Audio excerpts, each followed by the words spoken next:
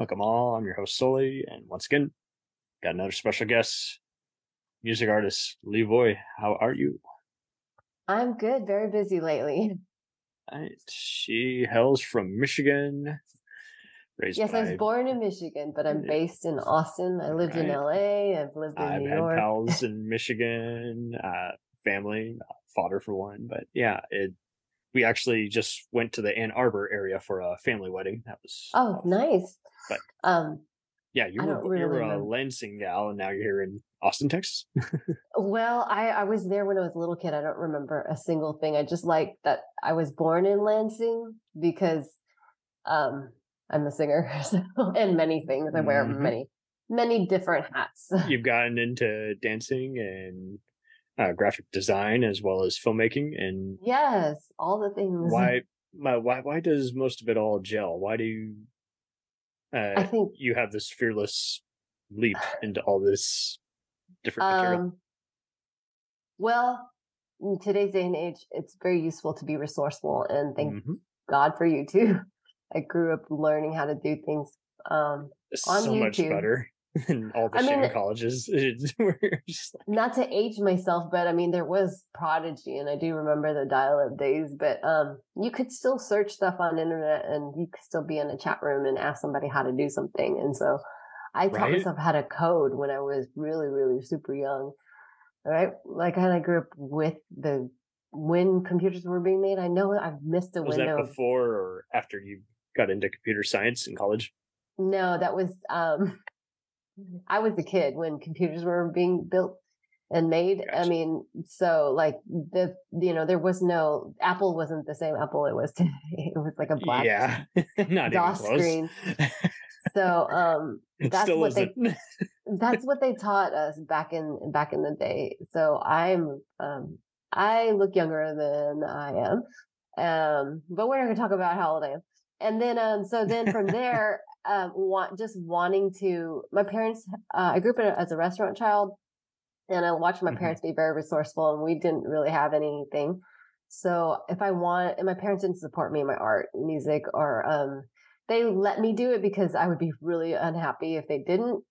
But they also are very Asian, or were very Asian about it, and they didn't want me to. They wanted me to be a doctor or lawyer. So anyway, I had to teach myself all these things. So either way, very strict, but even Yes, they gave you permission to do it, but they weren't gonna give any extra time or money. There's like, hey, okay, by this time you still got to come downstairs, do your homework, yeah, I still eat had to breakfast. teach.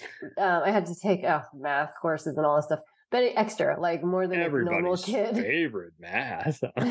But I had to, so if I wanted a CD cover, I had to teach myself how to use Photoshop. I had to teach myself how to write a song. I had to teach myself how to use MIDI, like in the early stages of MIDI, where you had to like turn it and screw it in. You didn't have an interface to put on your desk and plug in a USB. This is like way before Right. then. And people are gonna listen. They're like, USB, what's that? Yeah, just like, you nerds.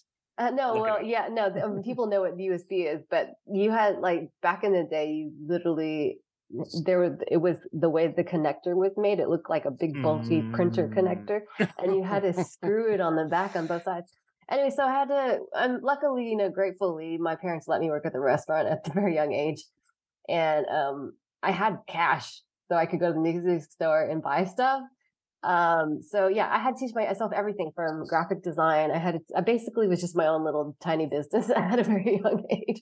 Taught myself how to code, built my own websites. I had more than one. I still do. Um, I come up with ideas all the time, but the only thing that stuck is my production company just because I love to do it. And I have clients and I build websites for them. And a lot of them are artists and musicians. And when I lived in LA, I worked with a music producer. So I learned a lot about the business. I didn't hmm take it in school though. I did study. I only one class away from getting my audio engineering certificate. Sweet. But yeah, so but you have. I mean, even anything you do, you have to teach yourself. So I taught myself all these tools and skills so that I could be a self-sufficient artist, musician.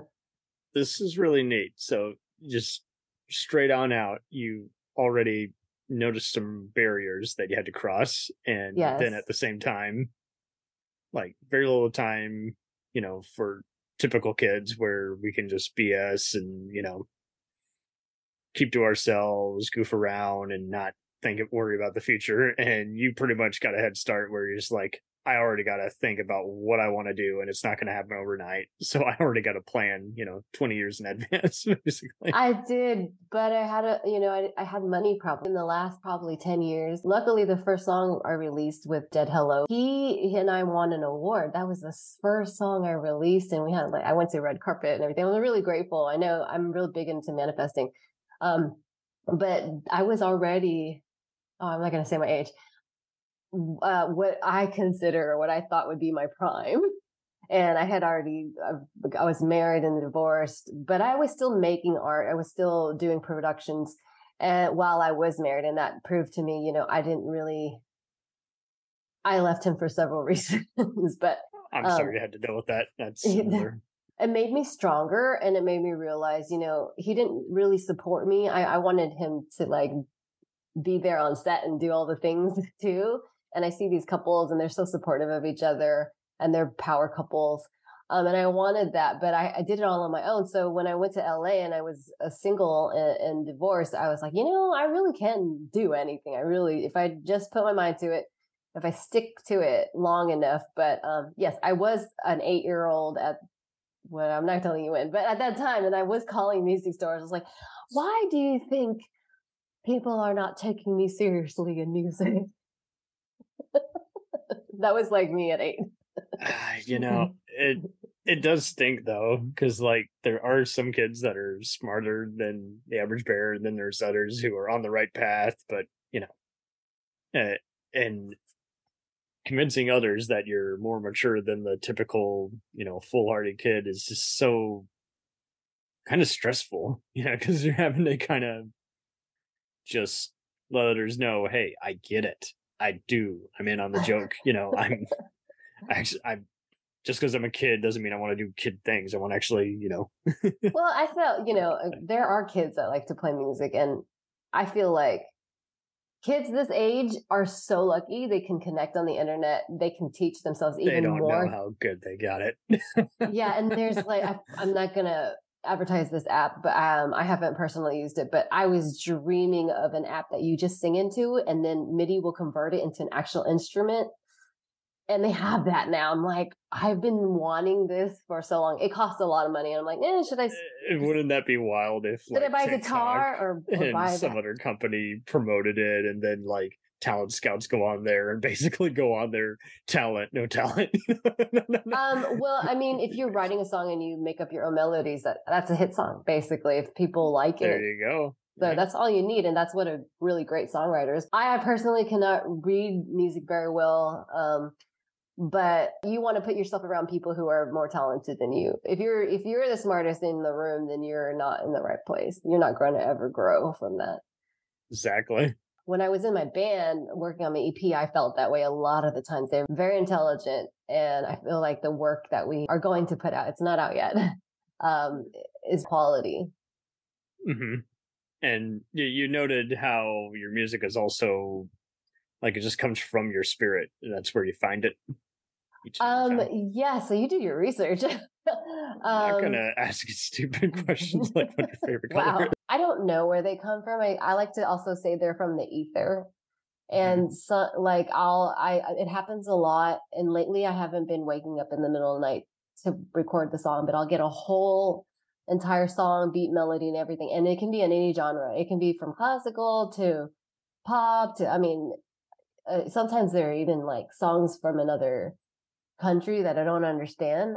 That I don't know where they come from, but a lot of my songs get written in the shower, believe it or not. And you're the fifth person who's told me that. It just comes, or I'll start to hum you're something. thinking about all these other things while you're pretty much, just trying to do a simple chore, personal hygiene thing, and then you're just kind of.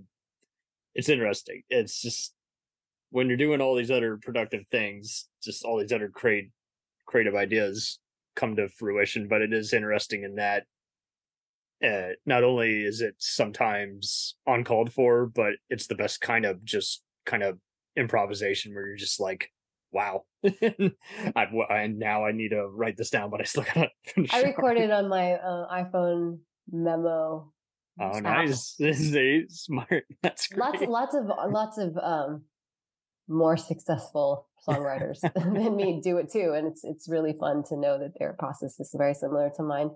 I didn't copy it from them; it just came naturally. When I was a kid, I would press record on a tape recorder, and again, my parents weren't very. They didn't pay, actually, honestly, for me to go to music school and everything. So the reason that I can't read music theater or play an instrument super well is just my fault. I didn't really like practicing as a kid. I liked the performance part of it. I liked writing melodies down. I liked the lyric part of it. So learning how to put a song in a key is the way I can communicate. That's pretty much as and tempo. And when I find somebody talented enough to play with me, then I have a song. I also write very easily when I'm driving. So songs do come to me driving. Do you ever drive like a bat out of hell when you hear a good jam and gets excited?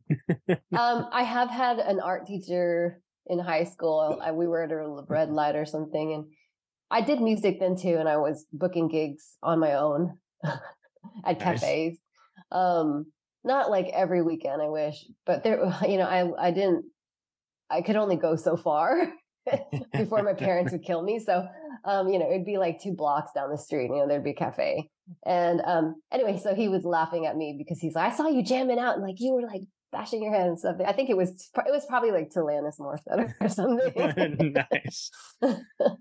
So you currently got 2 songs. Fighting Love was kind of cool because I was just getting a real just 90s kind of really rock vibe, and Somebody to Love was, I think, your first one that you did with the band Dead Hello. And Somebody to Love is the rock song. So it is the song that we had the drummer David Hildago Jr. So his dad was the senior, was in the original band with Social Distortion. It was a really big band back in the day. Big band, and yet when you oversaturated, then it's hard to branch out again, and then other people sometimes want more of that, and you don't necessarily want to do more of that. So it's a lot of just so you putting think someone in the corner.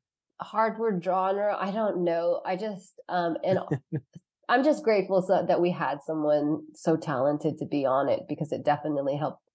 And honestly, I used my real name.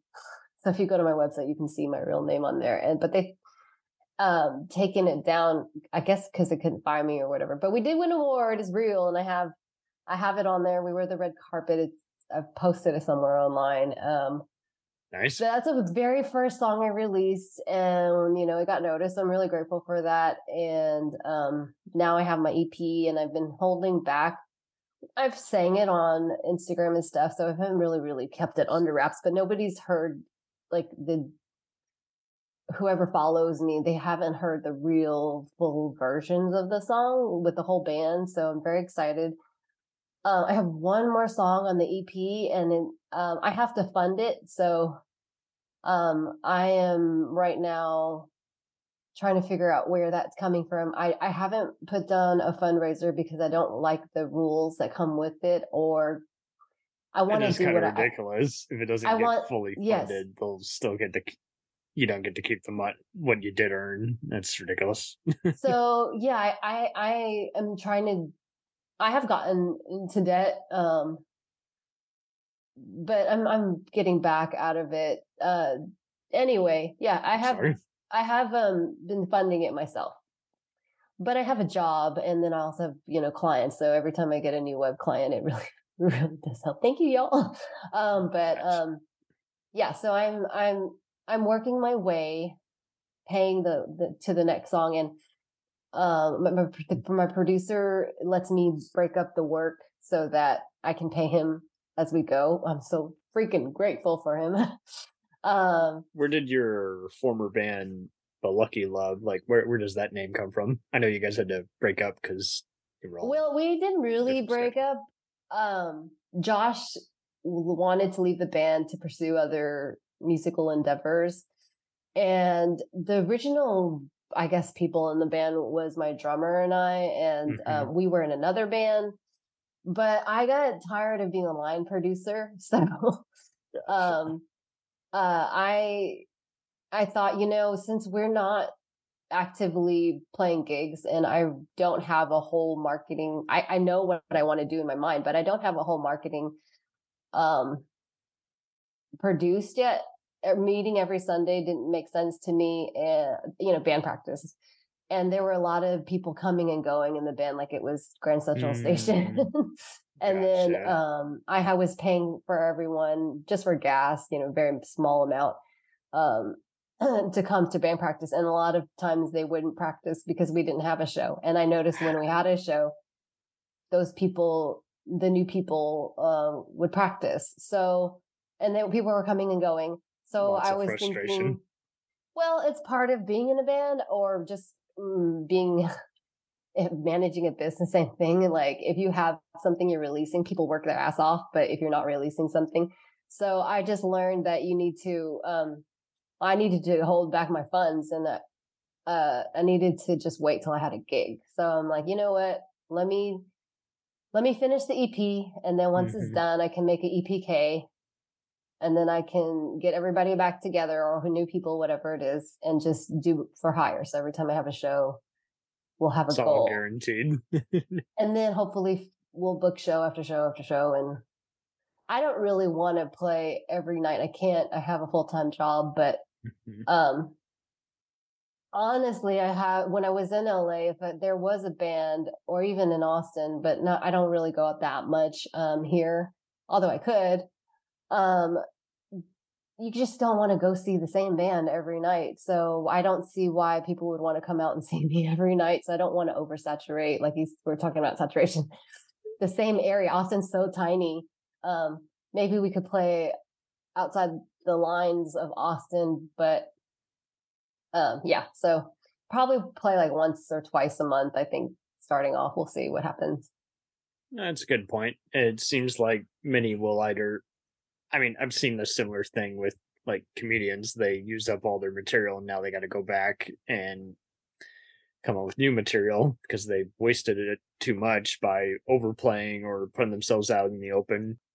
How do you just keep it all together? Me and my best friend on a weekly basis, we do accountability. So at the beginning of every year, we write our goals, and we've been doing it for the last 4 years. Oh my gosh, we're maybe longer than that. Honestly, I've lost count. When we started, we both were broke as AF, and now she's like she's bought a house. She has people renting it, and she's studying to be a lawyer. She also does act. That's how we met in Hollywood. She doesn't live in Hollywood anymore. And then I have this full-time job I'm very grateful for, and I work from home, which I've always dreamed about. The accountability really does help structuring your life and planning. So if you want to reach any goals, and definitely not where I want to be. I don't have any Emmys, no Grammys, no Oscars, but I will say I have worked with people who are Grammy nominated, etc., all the things.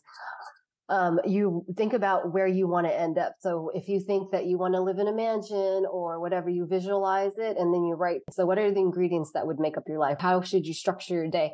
And I don't overdo it. Like I'm very minimalist when it comes to reaching my goals. So I might have 5 things to do that day, every week, to reach those goals. When I do my weekly, ideally it would be on Sunday, but we don't always make that Sunday. So we do a weekly review, a 6-month review, and then the end of the year.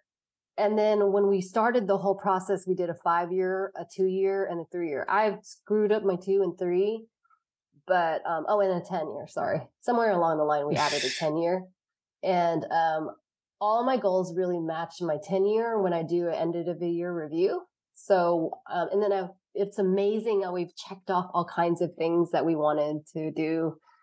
Like what number I wanted my credit score. It was 400. It's not that, like, that's the lowest I think you can have. It's pretty darn low. What goal setting do you recommend for those looking for those, statistics? Anything that we just you write it down. Particularly recommend for others? When I first got divorced, I had a life coach. I've had several since then, and that's really what catapulted me. So I can't think of her name. She's amazing. Yeah, if you can find one that you gel with, and there are so many options now. There used to not be any.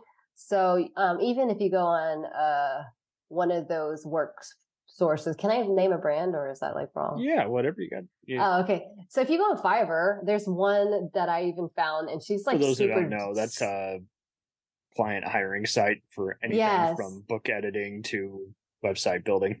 So I've worked with her on and off, and she's just $30 for an hour. So, but it's good to get out of sight of your head. And I also work with my bestie on a weekly basis and a monthly basis, and like I said, half the year. And so we do talk about our goals, our challenges, and reading books. I love Lewis Howes. I'm a huge fan of his. He had nothing.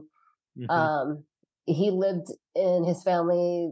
I don't know if it's his parents or sisters' guest house, and I lived in my sister's guest house after I got divorced.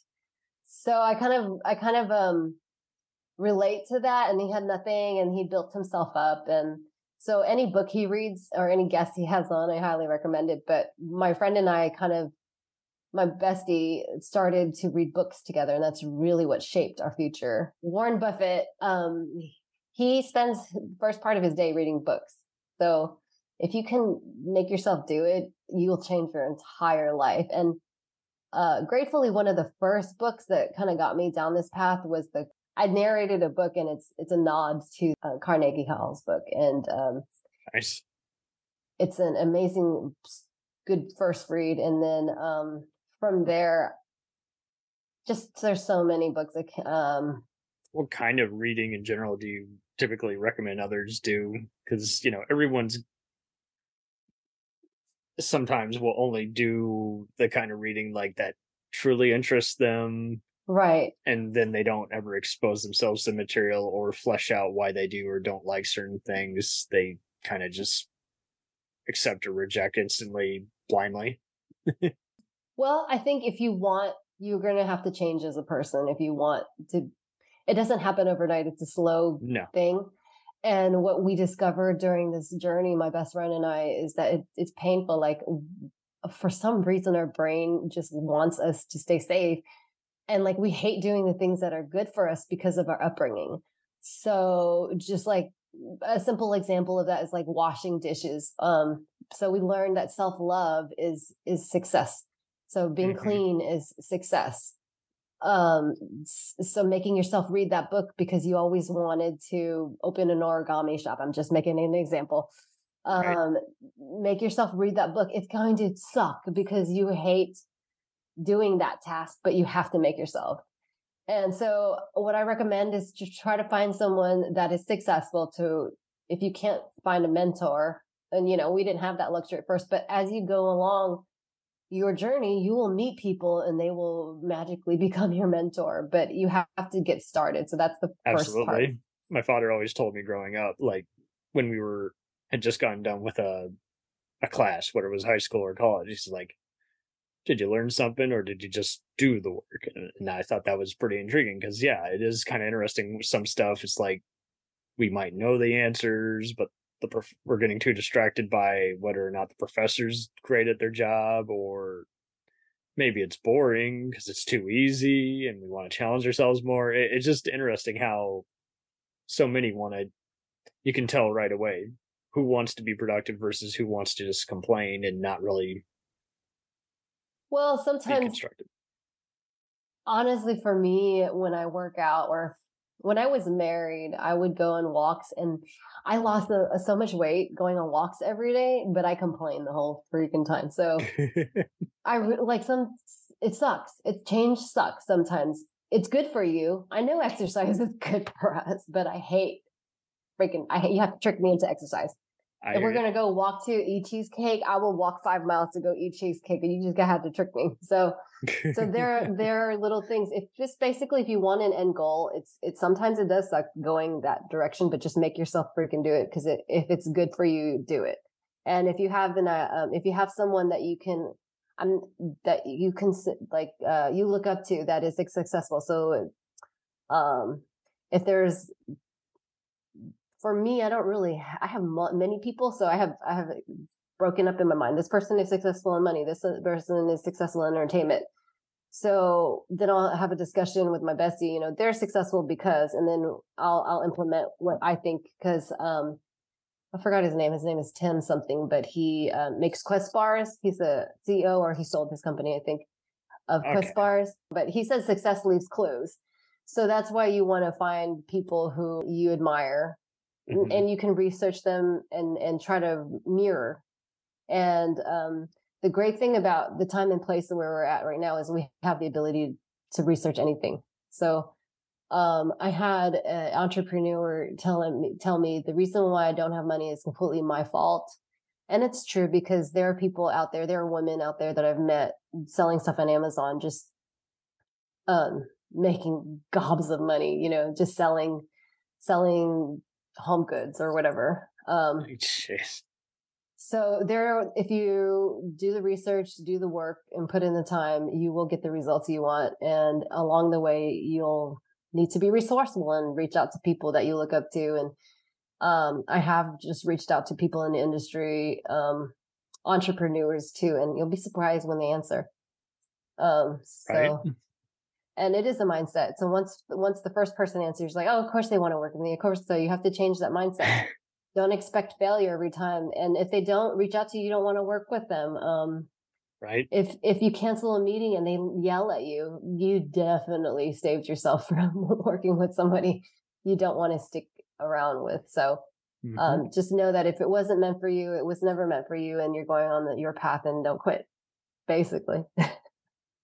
So again, that's a mouthful. That's great. And it's so balanced. How would you say, so again, you got both a written out and mental checklist that you do, and kind of it's just a to-do list, very, very simple. And then I ask myself if it matches the 10-year goals. Does this match my 10-year goals? And if it doesn't, I shouldn't be doing it. Exactly. Spare yourself. Yeah, it's very, very simple. But, save your time, save other people's time, save the effort. I will go out of my way for a friend. And if I think, but this is fun, or this feels fucking good. Sorry, I don't know. Can I cuss on this podcast? Fuck. This feels really good to do. I will do it. So if it means, like, if my friend needs me to run an errand for her or whatever, I'll go do it. And if it has nothing to do with anything, I'll do it. But that's the only time if it feels good. And it's good for everybody. So I'm real big into win-win situations. But if it takes up way too much time and I don't feel like I'm benefiting, I will cut back.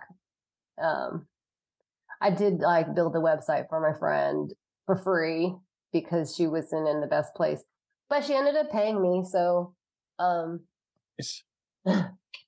I'm grateful for that, actually. But that's the last time I've ever done a website for free.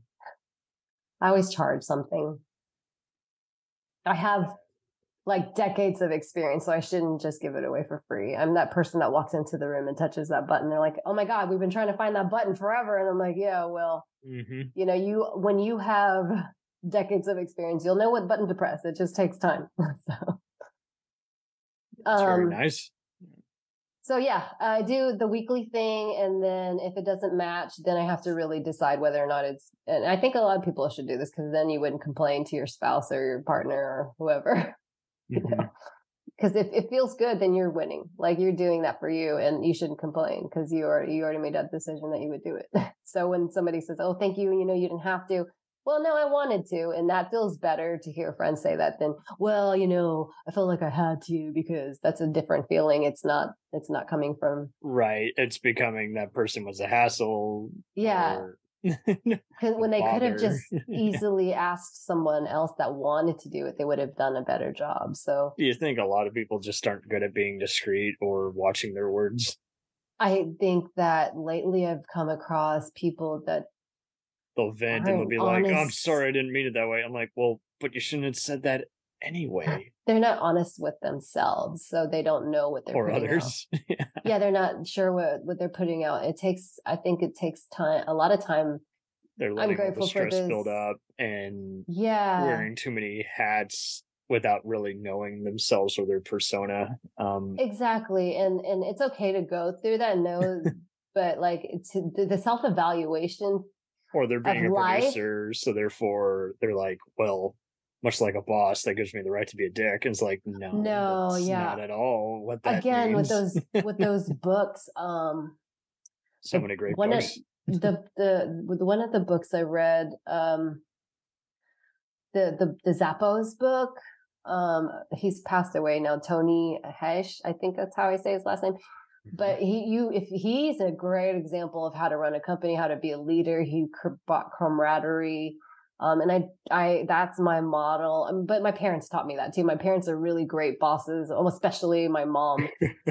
She taught me from a very young age that if you're good to the people that work with you, they'll be good to you, and that was so important in the food industry because you don't want employees. And I never witnessed it, thank God, people spitting in food and giving it to you and all that Yeah, shit. but you So, hear those. I would hear those rumors. I would. but that's because my mom was a very good nurturer of the environment, and That's good. so you want that. And I try to build when I have a production going on, when I have um when I shot one of my most favorite, we were in what is it, NoHo, North Hollywood. It was a very small crew, but I did have sound. So we used a boom mic, I think, and I had a camera operator. Anyway, the guy filming said that working with me was like a cool breeze. So That's cool. yeah, it was a fun day. With the weather was so great. But yeah, I try to, so that's stuck out in my mind because I want everybody to be that happy. Like, we're all here doing what we love, expressing ourselves through art. We might as well have a good time. It doesn't have to be this stressful thing. It never has to be. Exactly. If you Never should be. plan it or you're really good, I honestly have to say, well, a lot of my clients and friends say that I'm really good at controlling my emotions, but I think it's just because of trauma. I don't react right away because I'm usually just shocked by what people say, and then I'll react later.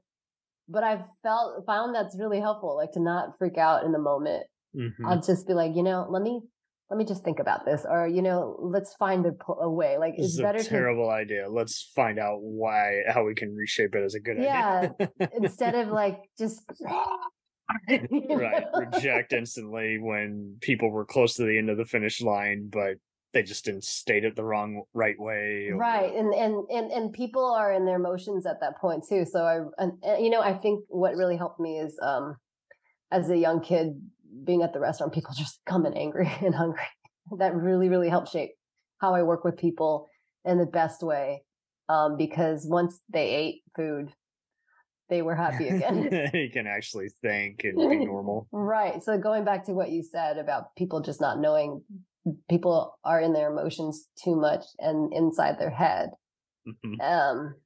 I think people need to communicate their honest truth more often and not worry about what people think, because in the end of the day, you're going to attract the people that are meant to be in your life. And that's so much more important than just having random people be your friend who don't really value you, or even having clients that don't value your time. So, um, So my father has done web mastering, and you've done your share of various graphic design and everything. oh, What and would also webmaster. Yeah, that's, yeah, yeah, all what the would you things. feel, since that's another industry where, I mean, kind of like I do security, so it's a similar thing where people have to either look at the numbers and keep hiring certain people, or they, of course, they see how they can simplify things, and then they find that there was kind of an increase in people doing their own webmastering once they learn the tricks of the trade. How do you? It's really hard for people who do their own self-consulting business to just kind of also still remind others, hey, give me a shot, I can stand out better than the rest, and I'm exactly what you're looking for your growing business. How do you, well, what do you recommend for others who are trying to actually work on their sales pitch, but it's not quite there yet either? Um, for me, most of my successful clients, well, all my clients now, I did try to do the cold calling thing, and The elevator pitch alone is not easy to do. it didn't work for me. So Yeah. all my because I've been doing this for decades, all my clients are referrals. And I had my first referral last year, didn't work with me. So that's a record. She broke my record, but that's okay. But at least you Um, filtered it out. You didn't have to do all the outdated yeah, and it was trends. really a low price. I don't charge full price. I charge what I think will close the deal. And then when they go shop around, this is really where I corner it, is that I know today's what rates are. So when they go to someone, 2, 3 people, 5 people, I'm still the lowest rate, and also the person with the most experience. So So you and then make more overtime while charging. but that's, again, it has to be with the project that I love. So if my friend is making like an EP, and I have a few of those, that's so exciting to be with my friend on the journey when they're making. I already know what that's like, and so Right. it is a win-win-win-win situation, because we're learning from each other. Even though I have this knowledge, they are better at music theory and all these other things. I don't try to convince people. When they say no, I just let them leave, and then they usually come back. But If we they want to do. be convinced. I'm just kidding. Yeah. I I know. don't I don't have a sales pitch. I just say, hey, this is with everything I do. This is who I am. If you like it, you can work with me. If you don't, then okay, bye. But look at all this. Look at all these. I've worked with billion-dollar companies. I've had billion-dollar millions. I mean, when I worked at a corporate job, I had clients with million-dollar portfolio assets in real estate. I worked at all these every single production house in LA making movie posters. Like, I have a really nice, neat portfolio. I don't have to put it all online. I have a lot like experience. So if you don't see the value in it, I can't, I can't really. And then when I talk about the price, if you don't want to be my client, there's nothing I can do to help you at that point. And when you talked about people who want to webmaster their own stuff, I do let my clients, I do teach them. So my friend, I have more than one friend tell me I teach people how to fish. So I will teach you how to fish if you want to learn. I really enjoy it. And I do include it in some of my packages. I do include training. Right. And I really get a lot of joy when my client's light bulb turns on. And I've trained IT at my corporate jobs, hundreds of people, if not maybe over 1,000 people. I don't know. I've lost count, but it's definitely hundreds of people I've taught IT something to. to put on your tombstone. It's just like trained 12 people, and they actually when the light turns on, that feeling is just a great reward.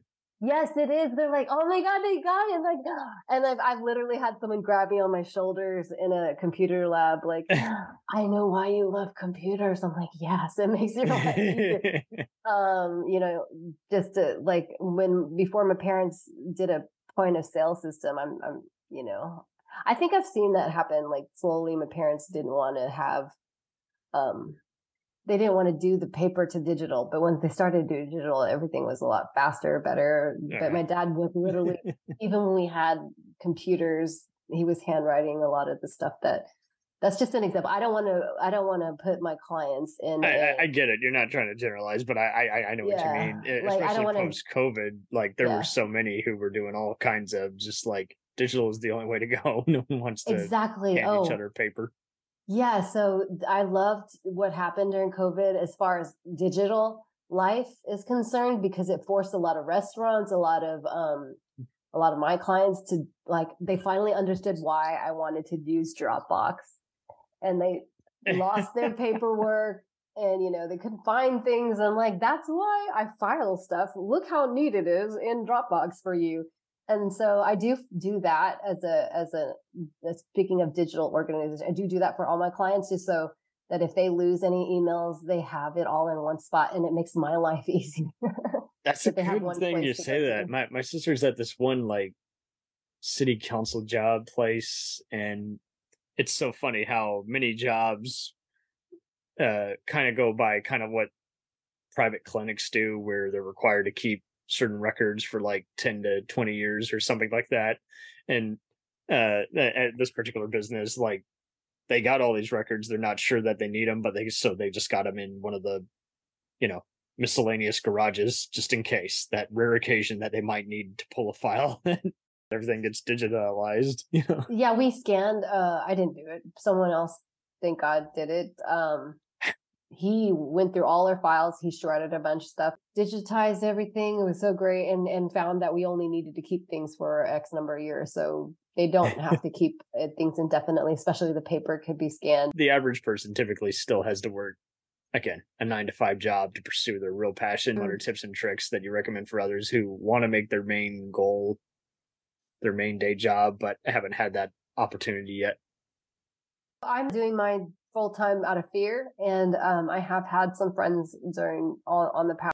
They would just reach out to me because they've seen how long I've been doing this music thing and this acting thing.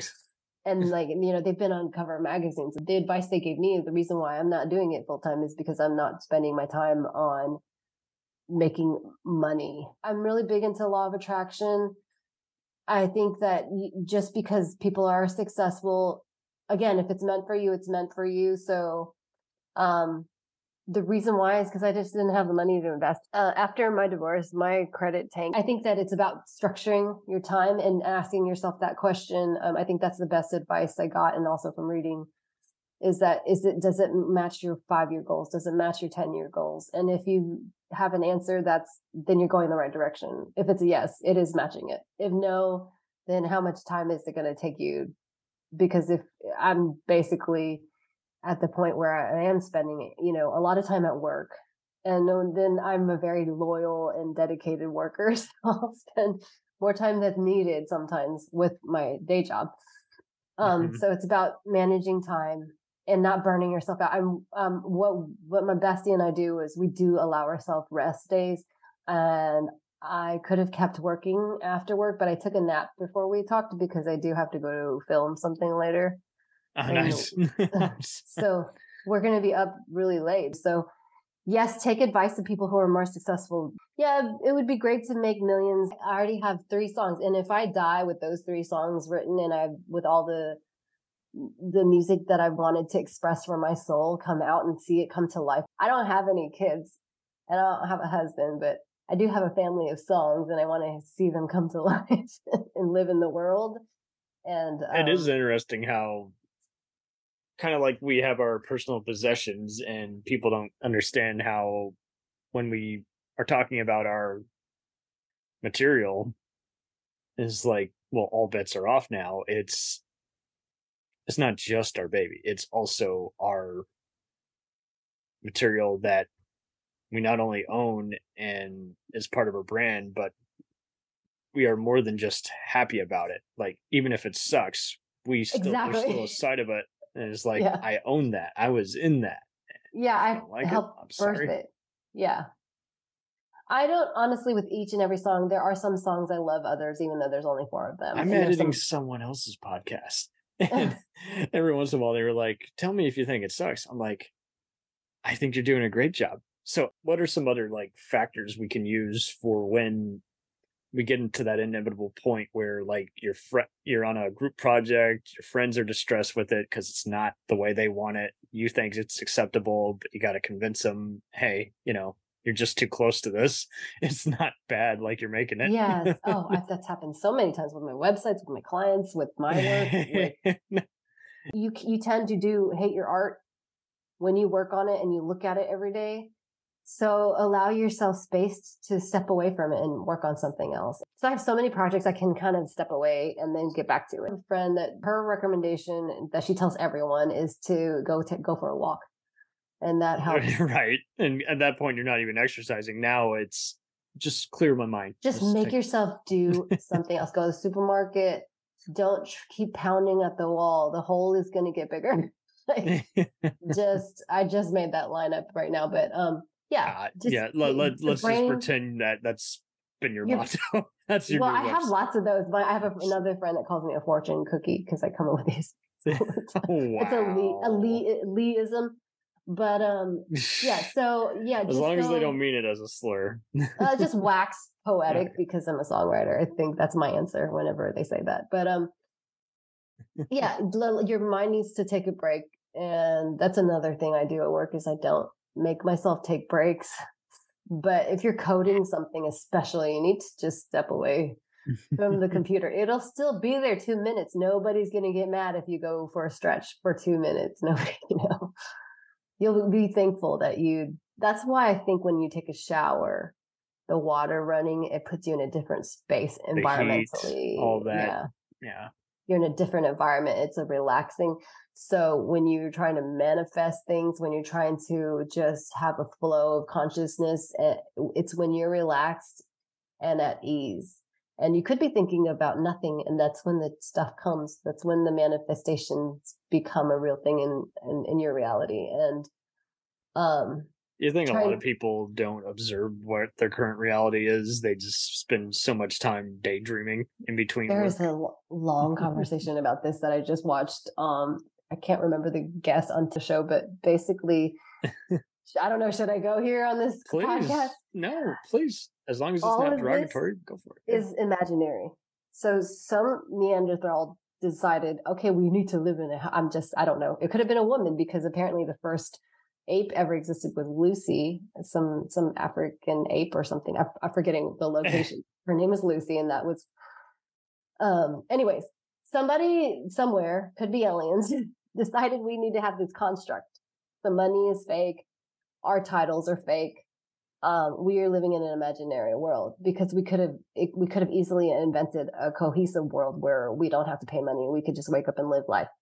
And I am going to shout out my friend, my bestie, who has a book, and that's how she built the reality. It's called Scandinavia, A Feminist Utopia by Lizelle Gutierrez. It's sold on Amazon, by the way. Oh. And but in that book, the reality is that people volunteer to work 10 hours, and then the rest of the time you can do art or whatever the F you want to do. I love it. It's a utopian thought. And so we don't have to, this construct is real, and just because we see it as our 3D reality every day, but what you thinking of yourself a certain way and me thinking like that can change tomorrow. If somebody for 10,000 hours told me that I was a business suit wearing person, I could easily be brainwashed. I'm not saying that I'm easily brainwashed, but we are. You're getting the disclaimers out of the way. Yeah, like whenever I'm labeling something a certain way, I always, for instance, I'm not gatekeeping, I'm organizing, I'm a librarian, I work exactly. So it's cool that you're doing that, because you're just like, hey, no trolling here, listen to what I gotta say, and points A, 2, and 3, and you just literally just put them all out there before you flesh them out more. But yeah, I think that about fashion, everybody's like, oh, if you wear your hair on the side, that means you're like Gen or something. But if, whatever the current, so like everybody wants to put their hair in the middle. I'm like, oh, that's conforming. That's getting everybody to conform into this imaginary world. But if you can kind of see it that way, because I'm really big into NDD and near-death experiences,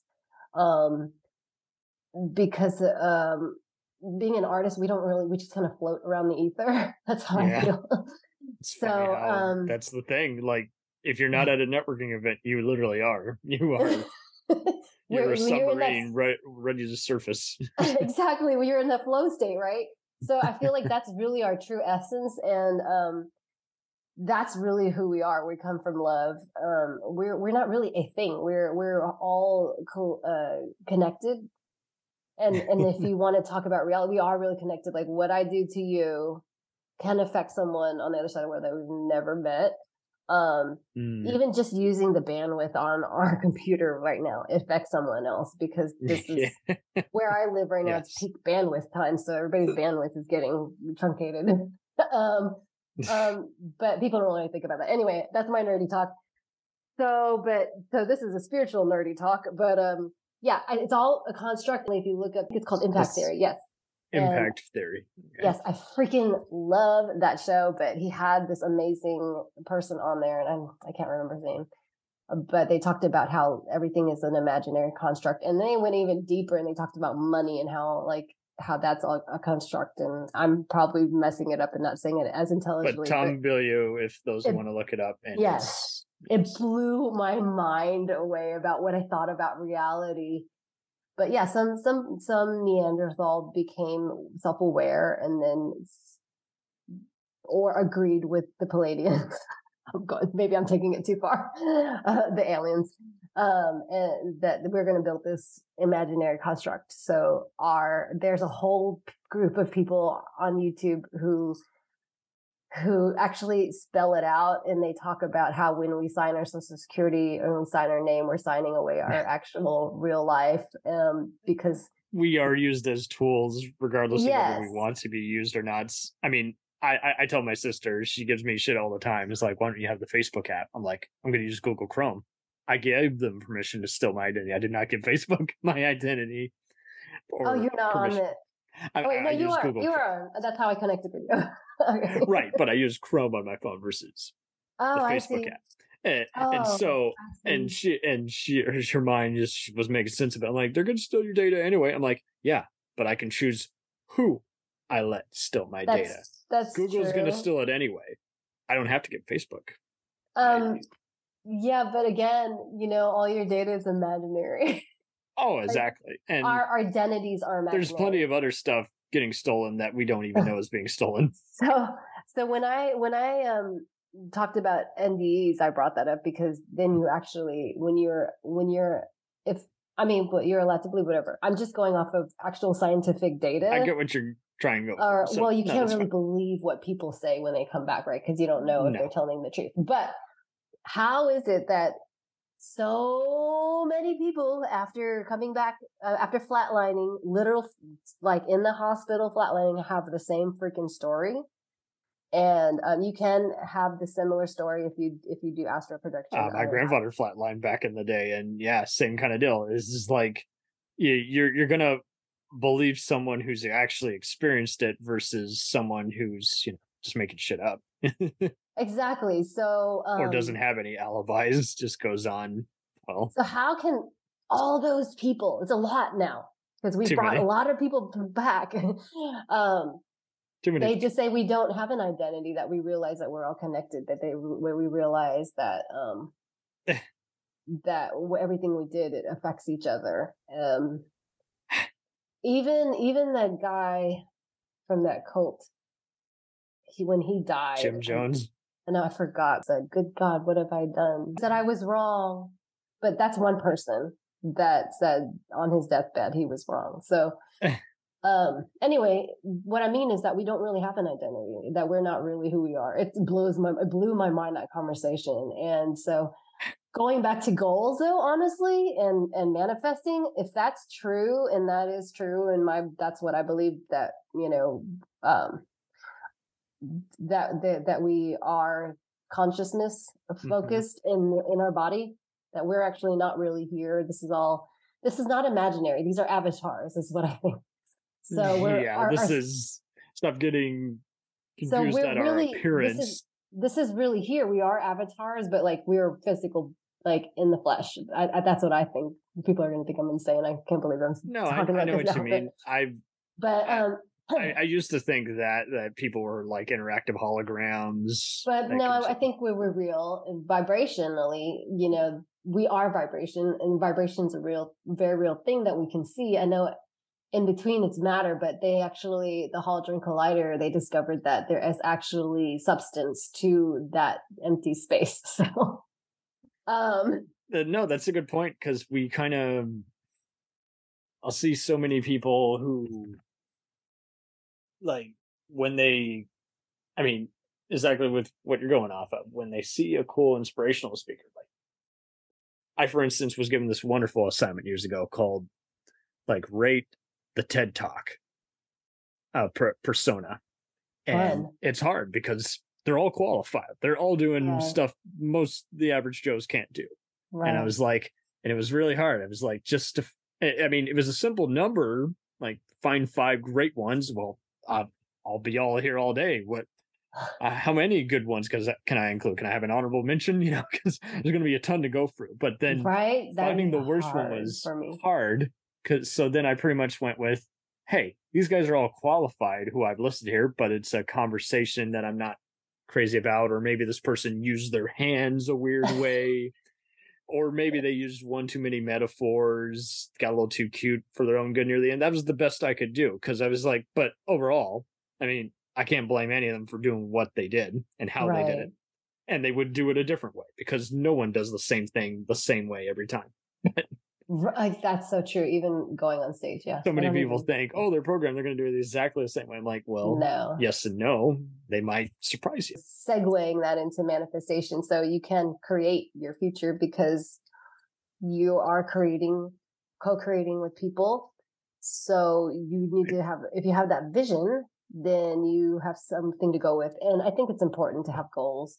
And I found something really simple that will help me feel like I achieved something, and it made me look forward to something. I was reading somewhere in a book, honestly. It's good to set vacation days or something fun for yourself as a reward. It might not, I don't remember what book I read this from, but so like if you set a vacation, or like, for example, this concert, there's lots of things happening this week for me, but I try to think of it as a fun thing. It could be a historical thing, but then you have something to look forward to. So then you have something to work towards. So I think goals are good, because once you reach them, you're going to want to set another one. It could be vacations though. I love that. Like, just making your goal a vacation. I'm going to go on vacation in July, and we're going to go do this and that. And then you have that to look forward to. Something simple and small. And once you achieve it, then you know you can build on that feeling of achievement and keep going. And Yes. that caused a wrinkle in my brain.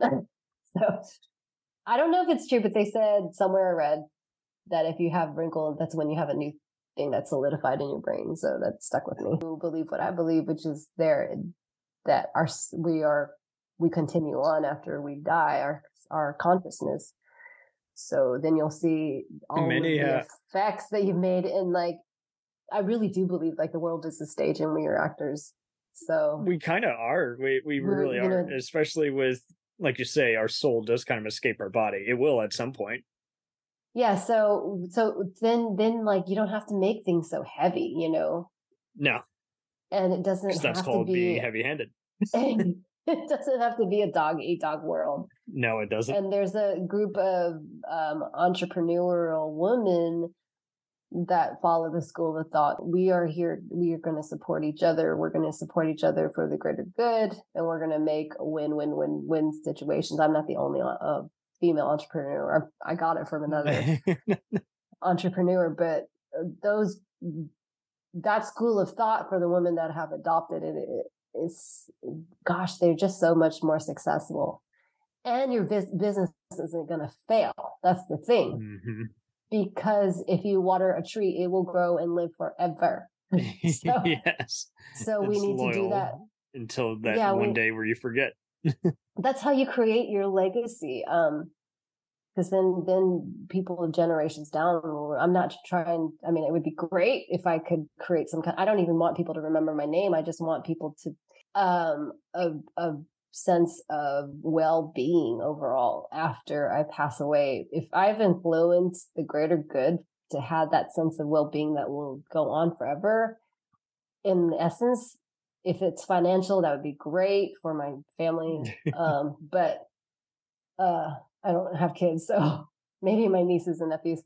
But yeah, I think, we all do it though. We all we leave our fingerprint. I want my fingerprint, and I already know, like when I help a business, it doesn't just help that my client. It helps their family. It helps all kinds of things. And it helps their kids. And yeah, I'm so proud of it. That's just one example. When I write a song, and when I play musicians, when we come together in the studio, like that money, some of them have kids, that grows. And then I know that because of the people that I've learned from, and even my mom, just starting with that, and my mom and dad as entrepreneurs, that way of being a boss in a way. It's not really being a boss. You're in a support role. So people who think if you ever watch The Baby Boss, which I love to watch with my nephew, he's actually, he commands I'm just making it fun, but he's commanding in a way that is loving and caring. If you notice, at the end of the day, he is a nurturing boss. So you want to be that way. If you notice, Tony Hesh, it was such a great entrepreneur because he felt people that wanted to go to work at Zappos because they felt supported. They felt like they had a camaraderie there. They wanted to be there. You want people to want to be there, so you'll want to be there. So again, win, win, win, win. When you win, I win. Everybody wins, and then it leads to more profitability. People don't call in sick. People don't leave. It costs like $20,000-$30,000 to train a person. It costs me money when a band member leaves, and then I have to take the time and the effort and reshuffle, and teach them new music. So it made more sense. If you look at my feed on Instagram, everybody that was in my band came back. It wasn't like we ever really broke up, but I'm just structuring my music business in a way that it made more sense financially to me to do a work for hire type instead of having people come in and not practice. Exactly. And only like you can't run a business when only 2 people are working all the time. It wasn't 2. I would say like 3 or 4. But either way, like it's not even a matter of equality at this point. At this point, it's just like, okay, we gotta redirect who's doing what and just call it a different title, Right. So yeah, and my label I'm not with them. I'm not renewing my contract. I didn't bring me to the spot where they could help me because I didn't finish the EP. So I didn't really, but I'm not using my name. And then the band name is on the contract. So I'm not with the band anymore. I could have renewed. I can still reach out to them. I'm not doing anything. So I'm just wasting money right now. If I continue to work with them. And there's no sense in making a marketing plan. There's no sense in doing any of that stuff just because I don't have anything to promote. I have my own music, but my monthly listens have plummeted.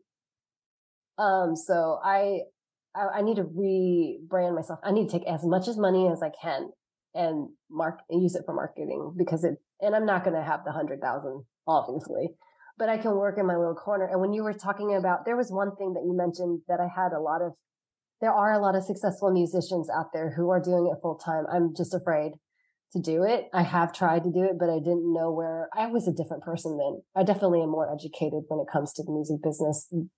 It's never ending though. But it's good that you're being mindful of how to be careful, and you can corner your market, and you can find a way to find your audience.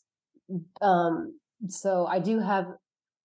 And the great thing about Facebook, love it or hate it. And I know that there were reports that just came out that said that they like by maybe 10% or something, by 10 over estimate your reach.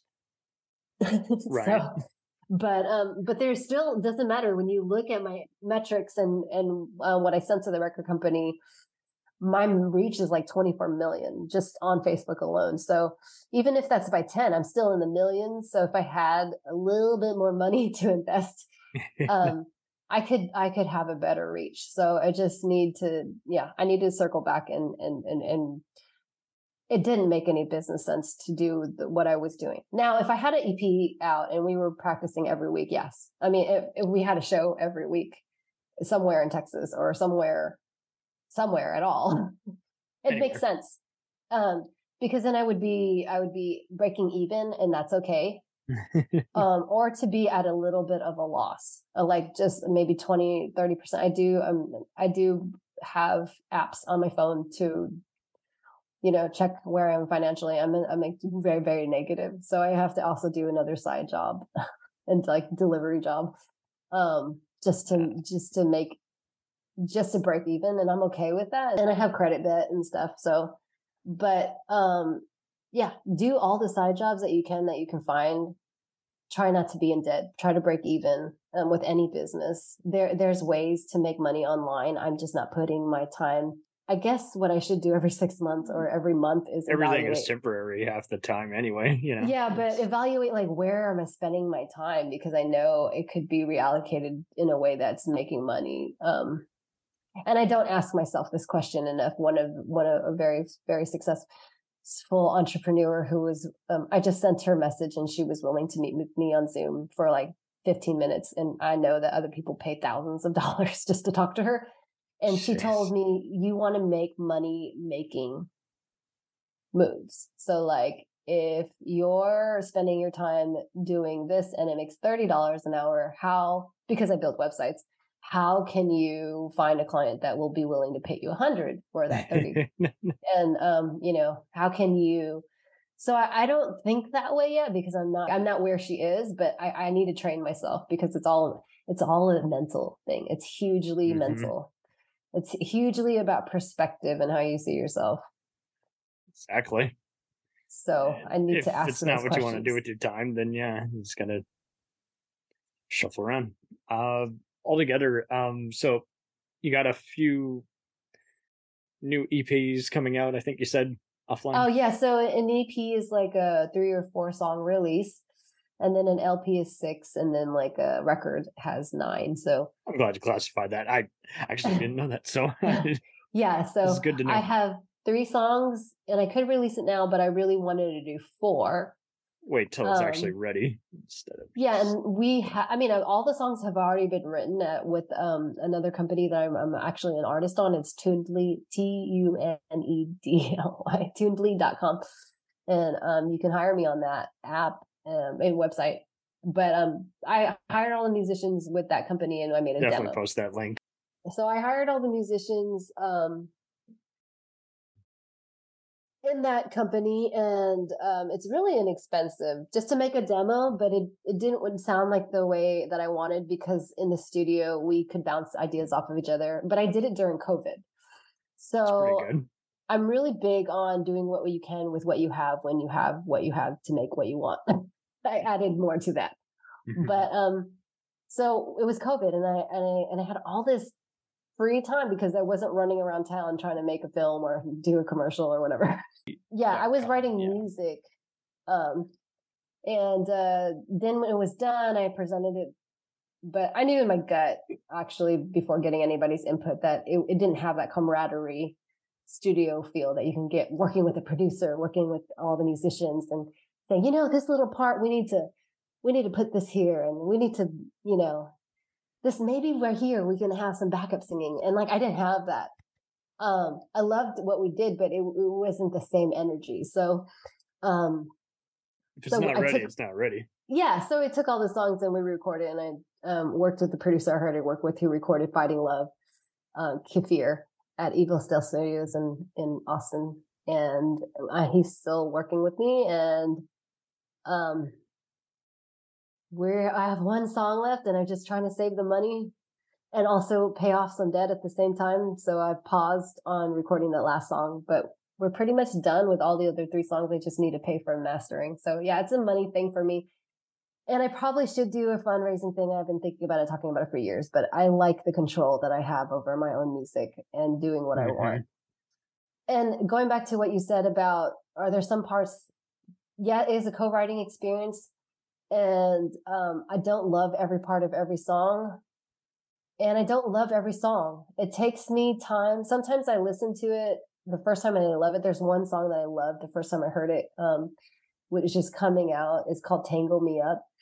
And that all these songs I wrote, some of these songs I wrote 7 years ago, and they're finally coming to life. But that first iteration of the You got a head recording, start, so yeah, you're cool with just, waiting it out.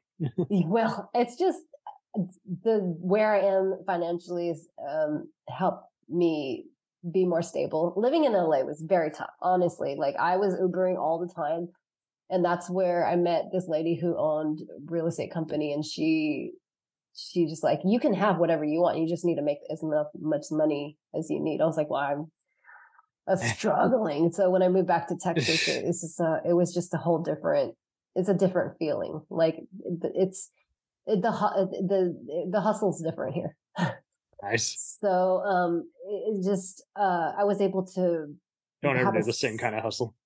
had this. I mean, and Ubering is better now, but it wasn't very good here. So anyway, I had to get a job, and I'm grateful for the job I have because I have been able to keep it for several years, and that's really helped me have a stable income to pay. I'm the same way with you. I have Yeah. a wonderful day job that, or shall I say, graveyard shift that has helped me just focus on doing stuff that actually makes me happy instead of, oh, when's my next meal?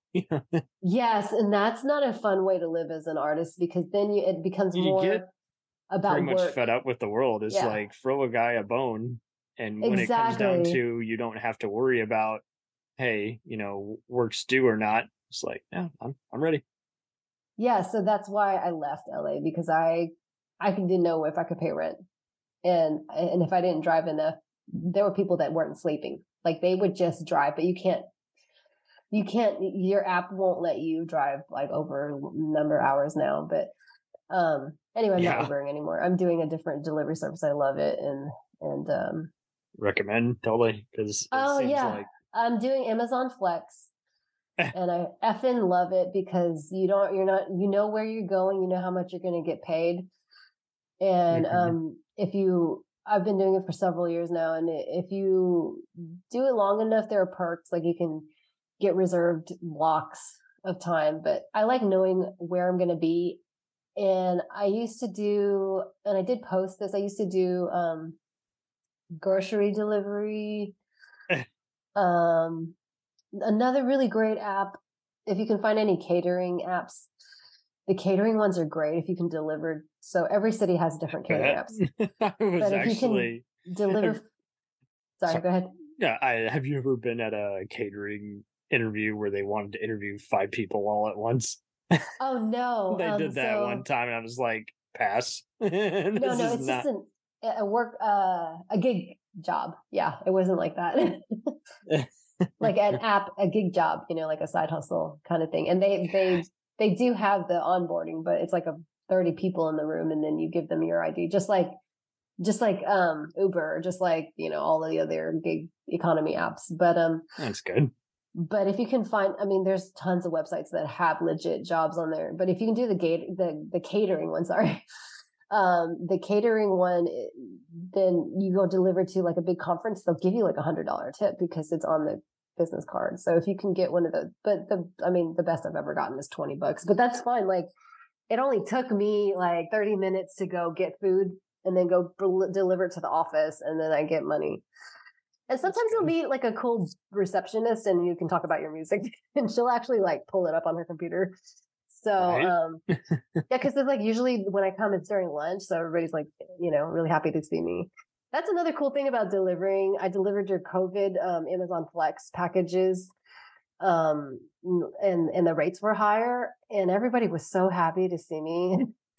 Yesterday I had a really great run though, because, the homeowners were really super, super duper nice. It was dark, but it's not always that way. Sometimes it's very far few between, but there's some really scary, like, Amityville kind of houses in the middle of nowhere. And their instructions say, deliver to the front door. I'm like, I'm not going to your front doorstep. Yeah, that gets rough. But the cool thing about the app now, because I've seen it grow, is you can text people. So you can say, hey, I'm putting it by your gate. Right. This is a no-go, no enter. Yeah, I'll just say, hey, your package is here. It's by the gate. You can come get it because like freaking nobody is around. Nobody's going to take your package. There's nobody for miles.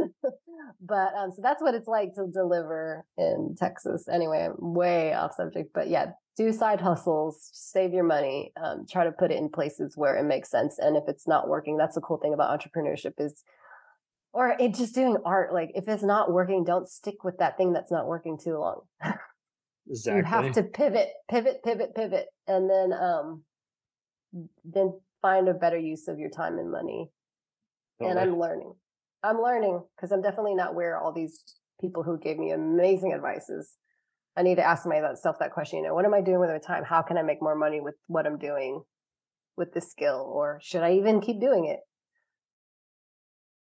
Totally. If it doesn't feel like actually organized or taken off, then let's move. Let's move Yeah, on. you gotta be willing to get rid of a lot of things.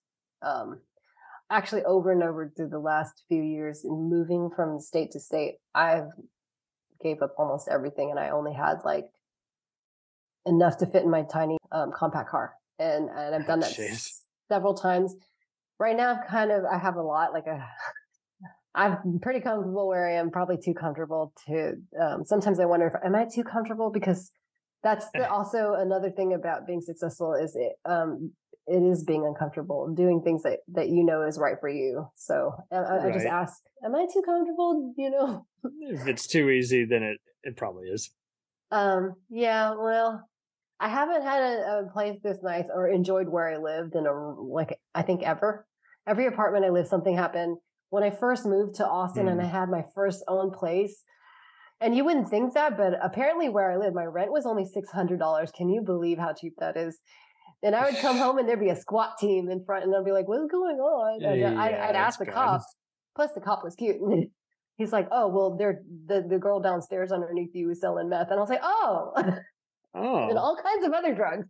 But don't that tell. happened more than one time. So this is the first place I actually feel comfortable. Describing this encounter. Yeah. There's no cops, SWAT teams. Squat. I see what you SWAT did teams, there. SWAT teams going after Sorry. squats. There are no SWAT teams, thank God. And yeah, I'm pretty happy where I live right now. And don't get me wrong, I want to live in that dream house. Didn't That happen 10 right away, but it's there yeah. finally. That 10-year goal. I do want to have multiple houses. I do want to have a house in Malibu, maybe like one of those big old motherfucking mansion, all white, modern, maybe with a Tesla parked in the front, and a floating and a studio that's not attached to the house, a recording studio. Nice. That's my dream. But then I was like, maybe I should just have my studio in Santa Monica, like far away from the house, so that I don't want to go home and take a nap or whatever. I don't know. I don't, so I could have a business and I could be, it's so expensive though to run a business in California, but that's a whole nother conversation. Yeah. It is also less expensive to run a business in Texas. So that's another perk of being here. And there's no state taxes. Please don't come to Austin though. We're too crowded. Right. It is like there. I live by the freeway. It is always traffic now. I'm like, dude, this is like LA. This is ridiculous. It's 8:00 at night. There's not supposed to be traffic on this freeway, but there is. But here you are, and you've survived. Yes, I can say that one of my somebody wrote an article about me. I can't remember where, but that I have grit. Yeah, I have grit. And I think as an entrepreneur, if you have grit, then you'll be able to, you're just stick with what you got. And if it's not working again, what you're doing, then pivot. So out of all your collaborators who you've been fortunate to hang out with, how many are on your roster right now that you're working with? It's 5 on the older version of the band, and 2 of them have moved off. So you got like 3 who are. Well, I don't know if they've moved off. I just will be making phone calls to see when they're available for a gig. That's basically. Okay. I haven't written anyone off. But the cool thing about this is that when you're in a band, you have some sense of loyalty, and I don't have to do that because there are some people, when they thought my band broke up, recommended some really great R&B players. And I really would love to work with them because I saw their work, and they're not only just really amazing, but they're like really easy to work with, and they would work with you. Like, that's what they said. So I'm like, they want to work with me. So I might reach out to them. There's on this EP, I'm very proud to say, I feel like I'm getting closer to getting my goal of getting awards or whatever. Well, I've already won an award, but not a lot of people have heard about it. But everybody's heard about the Grammys. So I have a Grammy nominated producer who did master one of the songs, and Ian Shear, and then I'm trying to set up a studio date to get another Grammy nominated singer on.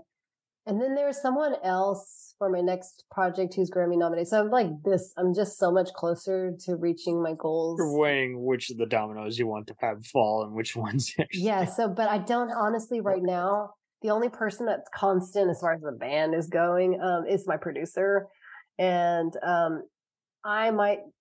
I think I will, I for sure will have my same backup singer, but as far as all the other, what's really great and also cool to say is that even my backup singer, though, they're all in other bands. They're all out there gigging. They're all out there doing other projects. So when I'm ready, they might not be available, and I'm okay with that. So I do have a nice list of. We'll return after these messages. Hello and welcome to Culture Shocked, the pop culture podcast brought to you by four aging millennials and our outdated opinions. Join us every Tuesday as we discuss movies, TV, games, and even music, new and old. Dude, what do you think you're doing? Are you seriously trying to record a promo without us right now? Well, yeah. Dude, you can't just do the promo by yourself. Who's gonna listen to that? Yeah, and you probably haven't even told them that we're a pop culture podcast where we always agree on everything.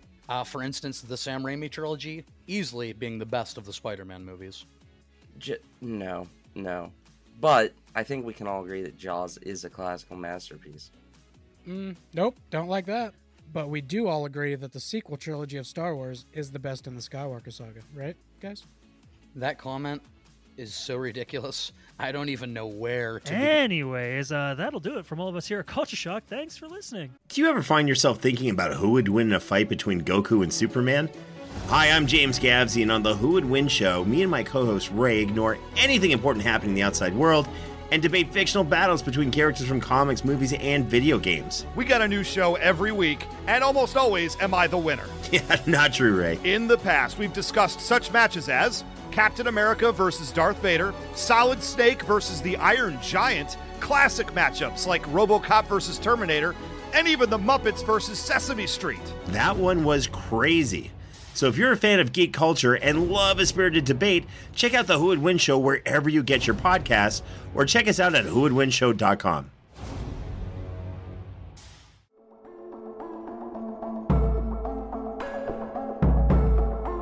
We let things pile up in the DVR, we add them to our queues, we wait for the DVDs and Blu-rays. We time shift. The Time Shifters Podcast. Sci-fi, horror, fantasy, superheroes, comedy, action, film, television, maybe some not-so-current events. Find us on iTunes or at timeshifterspodcast.com. Cool thing about Blind Knowledge is we are in multiple countries. We are worldwide all across the globe. We are in the US, we are in the UK, we are in Canada, Germany, India, Japan. We're in Australia, y'all. BlindKnowledge.com. Now back to the feature presentation.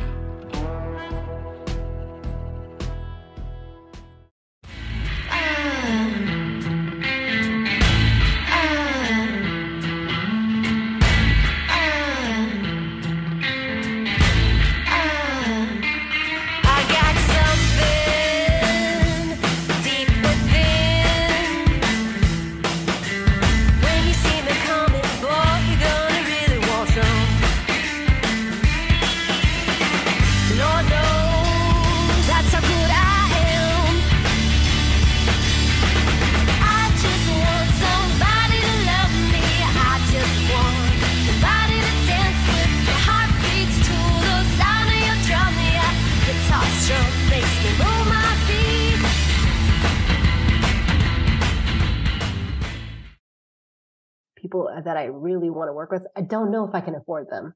That's the only thing.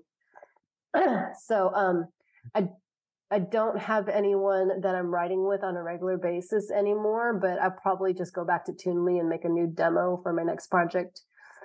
Good. Or there's actually another company, I haven't worked with them, so I won't say their name, but they have you can work with Grammy Award winning people and you pay $200 a month.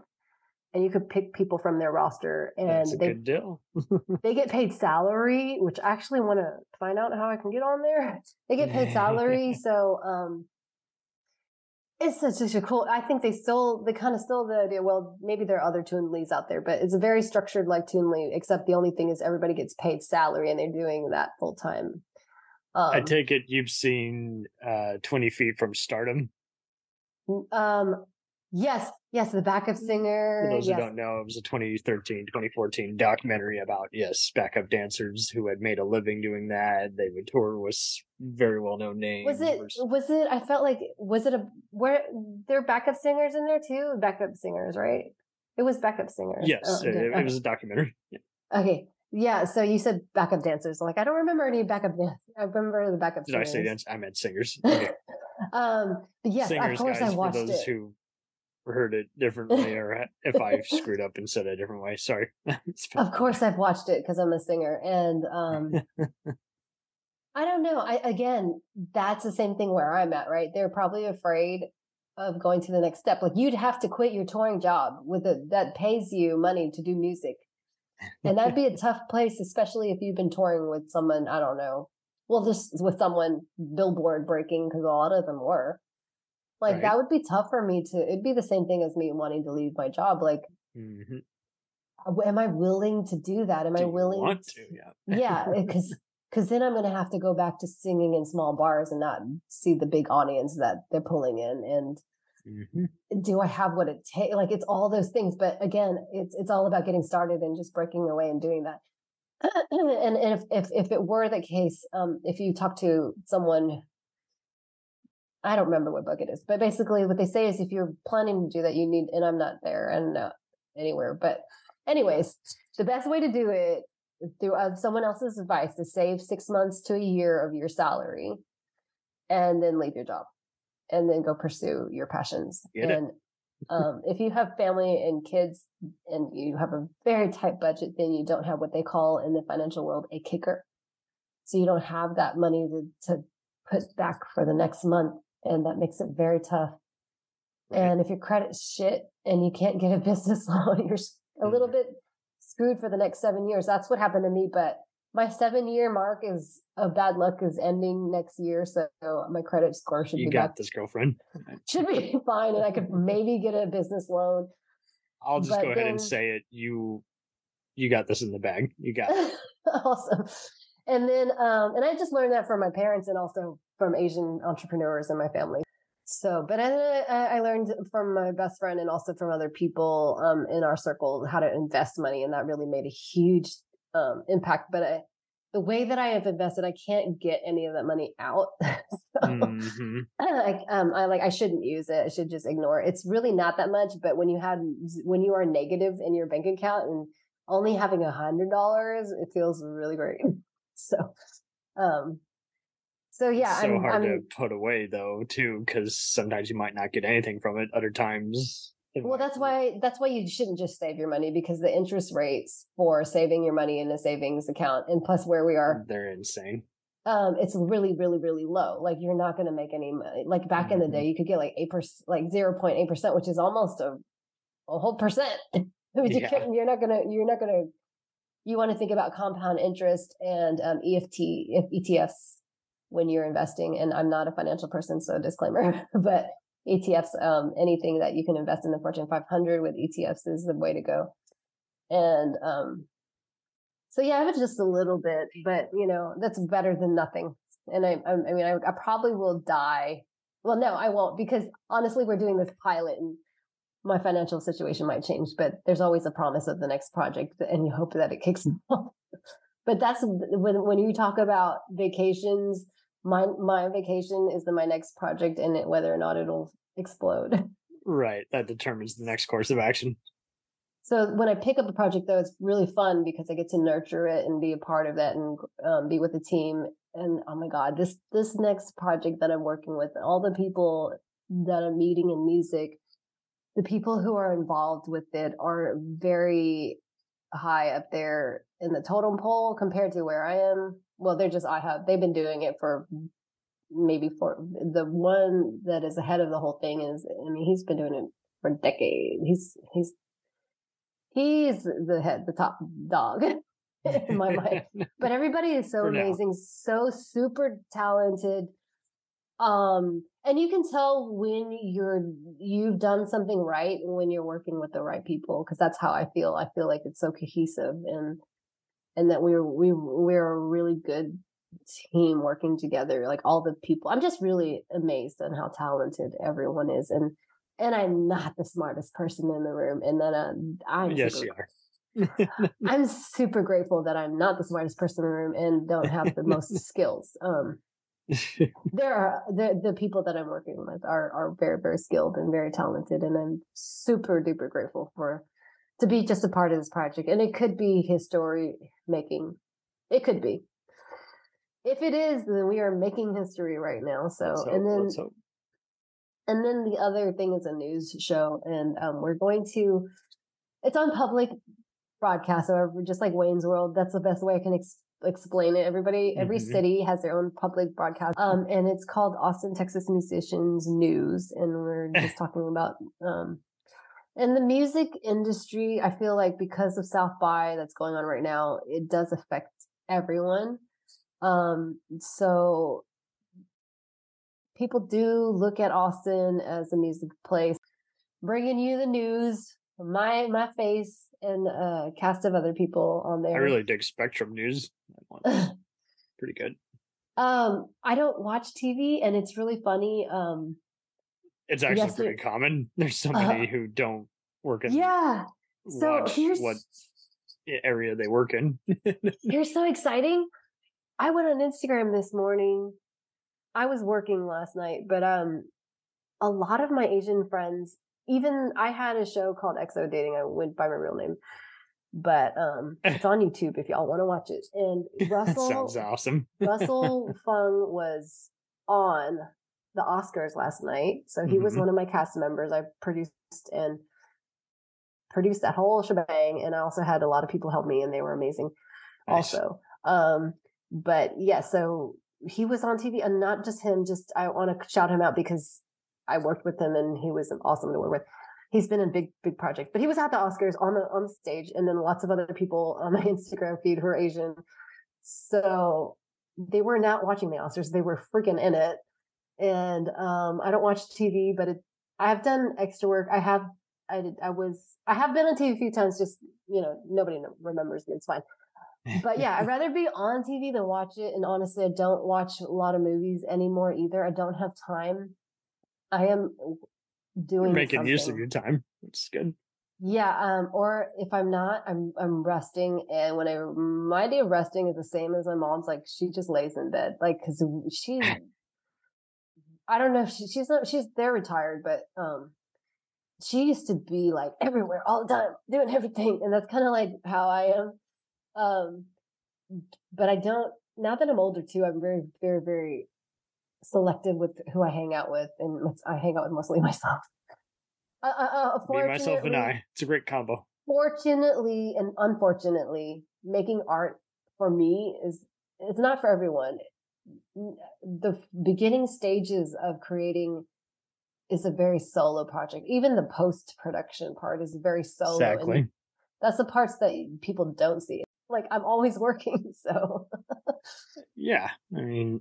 The production people can come and help. I mean, I do. If you show up to my production, I'll definitely put you to work. You'll have fun. And time will fly by really fast. Sweet. But you'll be tired, so tired, like being at the restaurant at the end of the day. And you'll get a real good night's sleep. Nice. Working on production work, if you're hands-on, is very exhausting, but can be very fun and rewarding. And the friendships that you make on set, if you're on a healthy set. I have been on an unhealthy set. It was actually a lot of kids. It was a major television. I won't say the name of it. It was a major television production. I was an extra, but man, this guy was yelling at the kids the whole time. He was upset and angry, and the kids were mean. But I don't think it was the kids. I think it was the environment, and you can't have a director. You can't have that. So anyway, it happens. And the best sets that I've been on, it doesn't matter if you're the executive producer. It doesn't matter if you're paying for it. It doesn't matter who you are. Everybody picks up something, helps each other out with everything. It's very thoughtful. You meet some of your best friends on some of the worst productions ever. Yeah, or is very well. My favorite productions are when people are thoughtful from top to the bottom. And the bigger productions, honestly, the big stars, they can't talk to you. They're not supposed to. They'll get sued. Yeah, I feel you on that, because I was on some of those non-union productions, like up in Dallas and Austin, as well as just awesome. Yeah, so they're not supposed to talk to you. Yeah, and you would see so many, and it's like, okay, we can do this because it's a non-union state. Doesn't apply on a major motion picture. Like, if you come up to the lead, you're going to be slapped and told to leave. You're not, oh well, no, maybe not slapped, but you're going to be told, hey. They should tell you in the green room or the holding area that you're not supposed to talk to them. But it's really the crew should be nice. The crew should be nice, and your PA needs to be your bestie, like during the whole shoot, or not your bestie, but just like they always ask coordinators were pretty cool. If you need anything, they usually just hang out with you and talk to you while you're waiting. My best experience has actually been on an episode of Cheaters. That's how ridiculous. Really? Yeah. I was playing a maniac with a samurai sword. It's Wait, you were the maniac with the samurai sword? Yeah, I was the guy doing the cheating. It was fun, but that's fun. Easy way to make $200. You made real fake television, reality television. And that's the thing. So many people don't realize that reality TV is, judged. I didn't make the cut, but I was auditioned and I cried because it was for Khloe's Kardashian's fitness thing, and I cried on the call, so I didn't make it. Maybe they thought I was crazy. I'm usually very emotionally stable, but they asked me. I've never had abs, right? So that's really what I almost had abs like right here last year, but then I got sick or whatever. Mm-hmm. Actually, it was the allergy thing.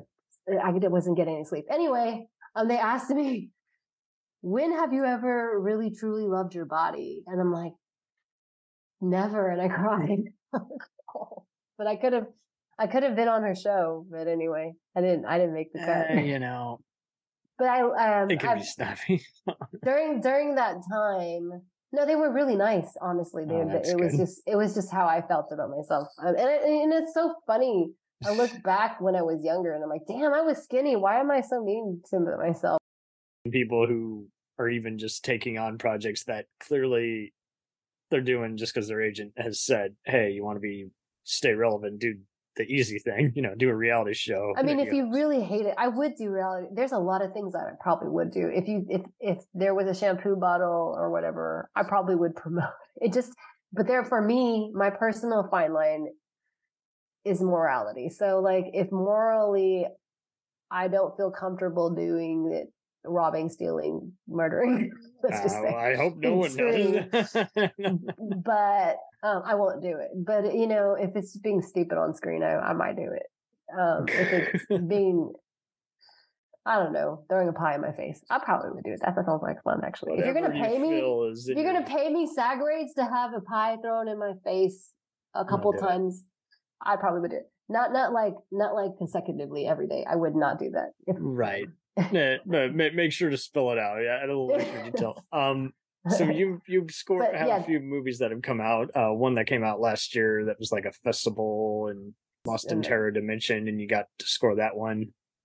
Yes. Okay. So it was a tricky trick. I wasn't the only trick. I love it. I wasn't the only one. So that was my bestie. She made that film with our mutual friend Kat Leto, cool. And it was 7 years in the running. It was very guerrilla style filming. So it definitely, we didn't have the red camera. Style. They didn't have, and I wouldn't. For those who don't know, guerrilla is when can be anything like experimental filming without a permit. Yeah, you just grab a camera and record. There is a proper, much like every style, there is a proper way to do it. That was the thing. It was new to her. I had already been in a part of a few films with brand new filmmakers, saw the mistakes they were making. I also realized I made a lot of mistakes in those because I was too vocal about what was going wrong. Mm-hmm. So I didn't want to do that to my best friend. So I wasn't in it. And she did ask me several times, but I know that I would have ended up kind of taking it over. And I didn't want to do that. Yeah. That is rough though, because that will stay with you because you're just like, Yeah, and that's where our loyal And friendship I knew happened. the budget wasn't there to do what she wanted because I knew what I could see her vision. Mhm. And if you take the time to watch the film and if you in your mind, before you watch it, like imagine how well this movie would have been made if it had a $2 million budget or something. I mean, we probably could have done really great with even a $500,000, just with the way That's that what sucks, though, the whole she what if game. bootstrapped it. But honestly, when I saw it before it was completely done, because it took so long that the people who originally were in it were like, this is taking too long. And they were, it's LA. So like everybody's working at 5 projects at one time, and some of them pay and some of them don't. And when the other ones pay more money, people have to leave the ones that are not paying. That's what I talked about pivoting, you have to be where the money is. So that's what they did. But here I am, not living the LA hustle. I had made a window. It was before I started my EP. So my mind was somewhere else. I was like, okay, and COVID had just ended. I can give you some time because nobody's asking me to do anything right now. COVID just ended. I'm not going to go in the studio yet. I hadn't started my band. I hadn't met all these people. I felt like the timing was perfect for her. So I could come in, and I didn't score it. Someone else had already scored it. But he didn't want to do the rest of the film. 7 years, long time. When you think about these films that had the budget like Lord of the Rings, of course they want to stay on. That's where the money is. Like, you're getting paid like really good just to do what you love for 7 years or however long years. Yeah. Actually, she did pay me, but very, I didn't ask her. I didn't give her a rate. Like, if I were at that point in time, I would have charged her $100 an hour just because I have decades of experience, but I didn't do that. I didn't charge her. I just let her pay me whatever. She's my best friend. And honestly, we've been at this since the beginning, I feel like, of our journey. And if you look at my red carpet photos, if there's a woman on there, red carpet, she's probably in it. Yeah. So like, she knows how to work the red carpet. When you go, you have to have a certain personality. You can't stay with your friend the whole time. You have to network, hand out your cards. You got to make those connections, make the time work. So I was like, well, let me finish it. So I did write some parts. I think I could be remembering this wrong, but you have to set a due date on Amazon to launch. Yeah. So I had to make that deadline. It's got to be on the money. It cannot be an estimate. Yeah. So I had to meet that deadline. So I had a window time. I worked on it day and night tirelessly. After work, I would just immediately start working on editing, writing music. I didn't write every part again. There's just the piano part, the scary part. I wrote that. I didn't write all the music. It is stock, but we have rights to it. Some of it's stock. You've done all the paperwork. And we did actually get a concession from YouTube, and I contested it. But she's also studying to be a lawyer, so I showed them all the proof. Like I literally opened the film and showed them like this is the only parts where the song is from this frame to this frame where I didn't write it, or it wasn't the other dude's theme music. So he wrote the theme music for it, and then the scary piano scenes I wrote, and then everything else, especially the end credit, where the big music is, where it's composed with the orchestra. That's not me. I wish it was me, but it wasn't. I'll pretend that's stock. And then there were very little special effects. Actually, there were a few frames of special effects when I got the film that were unfinished, where they didn't put the dots in the right place, so it wasn't tracking.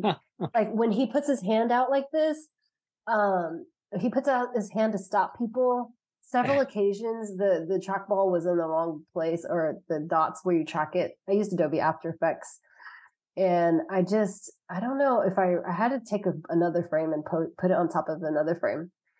And then I repositioned the dots so that each tiny frame would show that it's actually pointing to the right place. It was very tedious, but I had learned how to do special effects when I was very young.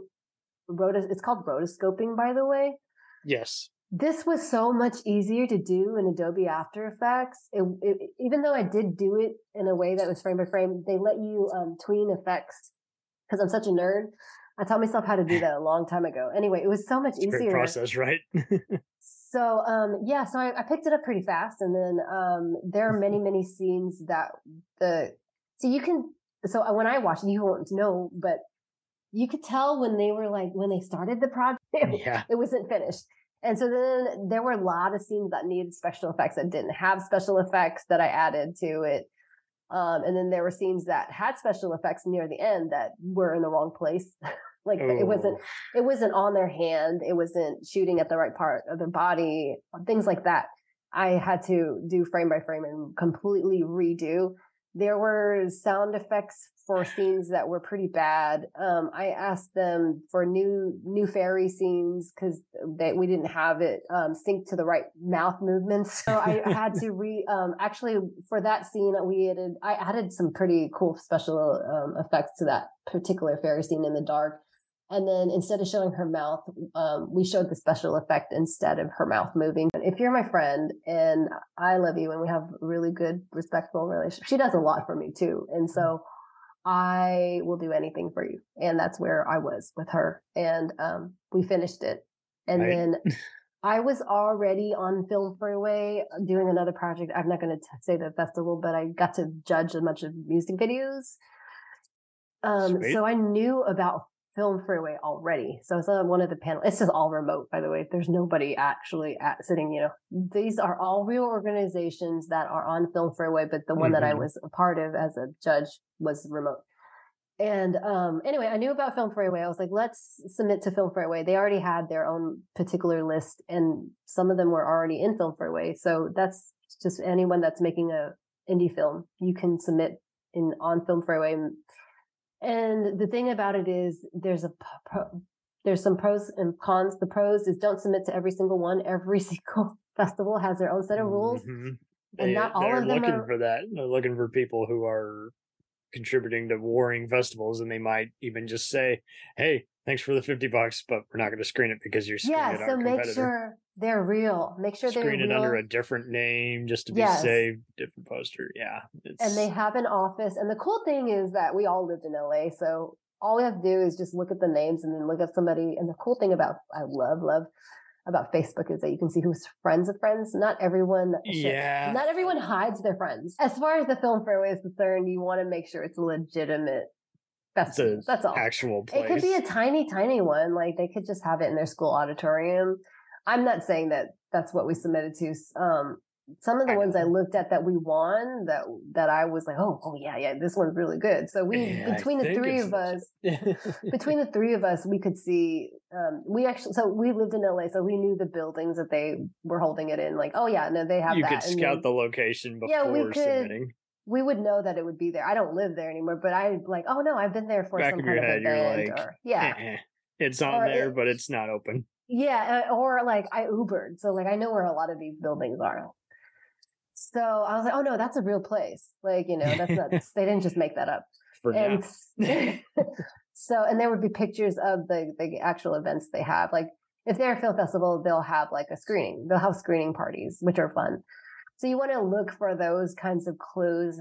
And then a lot of times they'll have an office or an office number and you can call and ask them questions. We didn't do that. It takes too much time. We just added a good list.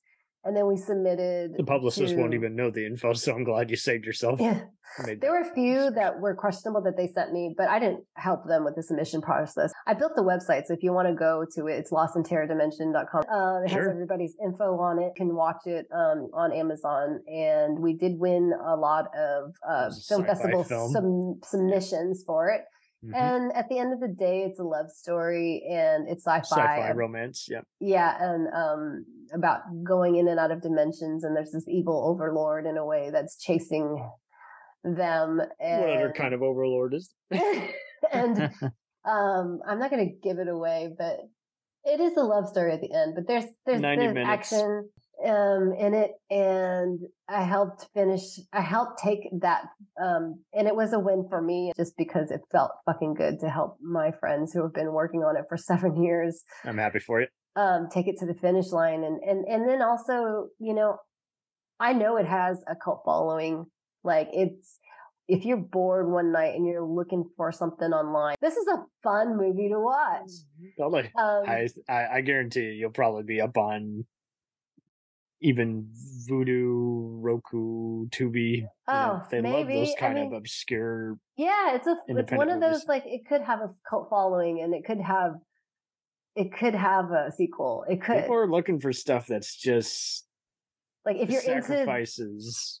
if you're budget. into like obscure things that are done pretty well, It didn't focus on being expensive, Yeah, like it's a fun movie that Lost in Terror Dimension has a nostalgia to it. Yeah.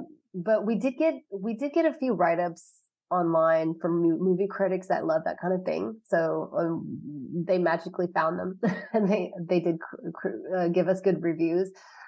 And I agree with those reviews because it is, it's a cult classic kind of following, kind of like it could have been shot in the 80s.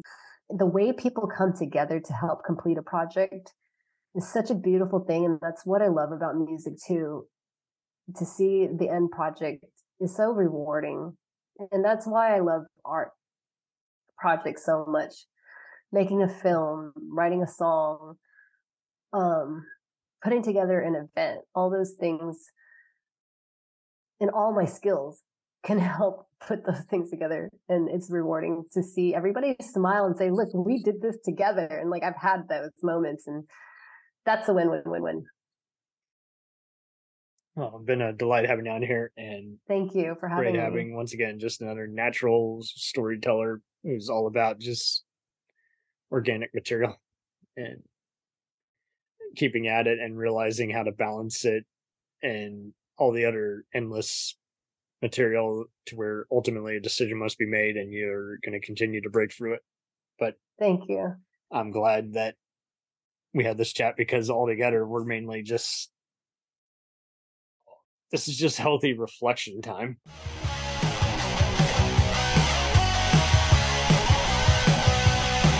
Follow us on the web on Facebook, Twitter, and Instagram. The podcast is available on Podbean, Spotify, iHeartRadio, Anchor, Apple, and anywhere else podcasts are available. Feel free to review our show and leave comments on any of those sites. Thanks a million for listening. It's a